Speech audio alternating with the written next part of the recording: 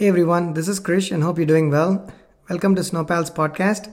In this podcast, I want to talk about databases a little bit and denormalization. But before we go into the podcast, I want to ask you if you've checked out snowpal.com. If you've not, you should definitely consider doing so because it's a beautiful SaaS platform that lets you manage all of your work in all aspects of life, essentially, whether in the workplace or at home. It gives you a way to being organized and staying organized. So certainly check us out, snowpal.com. Thank you. Having said that, let's get into this podcast. In this podcast, I want to, like I mentioned earlier, I want to talk about databases and denormalization to some extent, right? And to take this specific problem, let's say you're designing a database. Again, it doesn't matter if it's a NoSQL database or if it's a traditional RDBMS database. So it could be Oracle or MySQL or Postgres or Mongo or a DynamoDB or one of those things. What I'm going to talk about here is reasonably generic, and where it is not, I'll try to remember and call out for it. What is denormalization? I don't want to go into the database fundamentals or specifics, but what is one way to look at denormalization as somebody who is not spending 8 hours a day on databases, but also does database work, right? So when you store your data in a persistence layer, you're thinking about many different things, but two important things that you think about is how fast can I store this data and how fast can I get this data out? And the priority changes for each of these. Because in some cases, you want your inserts and updates and deletes to happen pretty quickly. And in other cases, you're all right if that takes a little bit of time, but you're more interested in how fast you're able to do data retrieval. And let's take a simple example. If you have an OLTP, an online transaction processing system, where the user is actively interacting and is engaged with your application, in that case, you want to make sure that you store data quickly, and you also want to make sure you retrieve data quickly, right? So there is not that much of a compromise here. But even given the fact that each of these is just as important as the other, there's always a difference, meaning you're all right for one of them to be 10, 20, 50 milliseconds slower than the other. And it depends on the page, your app, your platform, and the particular problem you're trying to solve. But you would most likely know the answer. You should most likely know the answer to this question as to, hey, do I want these inserts to happen right away, or can they take an extra 20 milliseconds because my the retrieval should happen faster? And these are important decisions, and they're not, it's not so much that you make a decision at once and you have to stick to it for every operation. This is not one of those things. So in that sense, you're all right. You might make these decisions, it might be evolving, and you might make them differently in each of these different scenarios, right? But there are other cases where your inserts can take, your writes can take quite a bit of time relatively, right? If you're doing ETL work and things of that nature that happen outside the scope of an OLTP system, then maybe the writes can take those 10, 20, 50, 100 milliseconds or maybe even minutes longer, depending on the length of your operation, right? So it's not going to hurt anyone adversely for the most part. You may want retrieval to be quicker because that OLTP system might, the data warehousing system, again, I'm using these words loosely, could store large amounts of data at different points of time during the day or at the end of every day. But then when you go to the web app, whether it's a web app or a mobile app or whatever it is, or an API layer that needs to get the data as quickly as possible. So your reads have to be really fast, but your writes can take the additional amount of time, right? Then you determine how your indexing should be, because there is a give and take. The more indices you have, it's going to help your retrieval, but not so much your writes. But in this case, if your writes can take a little bit longer, then that's the way to go. But that doesn't mean you have, you just go overboard with the number of indices, because it's going to have other repercussions.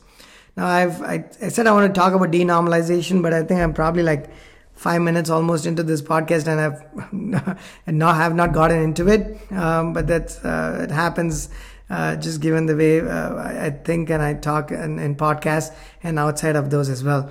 But back to the topic. that denormalization is pretty it's very contextual. Whatever we've discussed so far, it's not exactly denormalization obviously, but denormalization plays well with with certain decisions you've made in this context. So what is denormalization in the context of an app developer who's also using a database for doing whatever it is that they're doing? How many different places do have the same piece of information? That's a layman's way of looking at denormalization. Because sometimes if I have the data in one place, which is how you generally want for it to be, so it's not redundant and you don't have bugs because of that redundancy, it's great. But there might be times where you have to go to multiple collections or documents or whatever, or tables if you're using RDBMS, to get the answer or answers to a certain set of questions. That might be okay in some cases and not so much in other cases. So then if it takes you a little bit longer to get to what you're looking for from a retrieval standpoint, then you tend to think of denormalization. But denormalization is not a silver bullet, and it's certainly not the first solution to the problem either, right? There is probably other fish we need to fry before we consider denormalization as a potential solution, because that's certainly not even one of the top 3 solutions in my mind. How can you keep your data normalized? Meaning don't repeat it, don't copy it, don't duplicate it. And I'm not talking about like this Boyd normal forms and things I don't even remember from like years ago. But I'm just saying a good, well-designed database, even without knowing the database terminologies, where you don't store things more than once. You don't store things that you can compute at runtime. You only store things that are unique and that should really be stored in a database. You determine whether binaries should be in this place or whether binaries should be stored outside, whether it's a blob or a clob or whatever, right? All those types of things. Let's say you're a great database person, you got all of those right, and you want to determine whether you want to do normalization in this scenario. But before you get to doing that, one of the things you want to ask yourselves is, how fast can I get data out without denormalizing? Meaning, can I do it quite differently? For instance, if your API is taking longer to fetch something, obviously you don't start denormalizing at that point. You try to find out why your API is taking a long time. Is it because of something outside of your database? Is it because of some third-party integration where your network latency is playing a role? Maybe that's the case, then none of this is a problem from a database standpoint. Let's skip over all those things and say you've done all your due diligence and now you're certain it's the database and the interaction with the database that's causing the performance issues or the scalability problems, and you need to optimize there.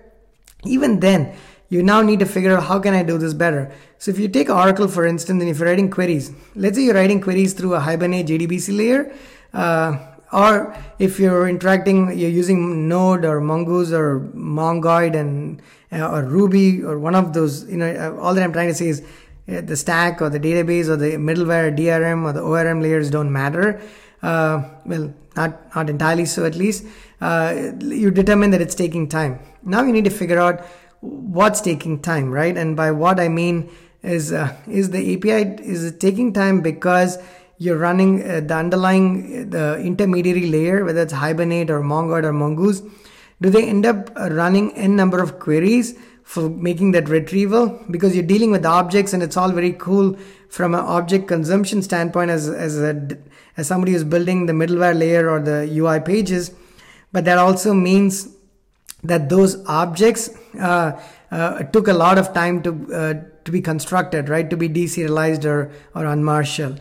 That's expensive. So in that case, you might say, okay, I'm going to skip the middleware layer in certain scenarios, and I'm going to go directly to the DB by writing native SQL.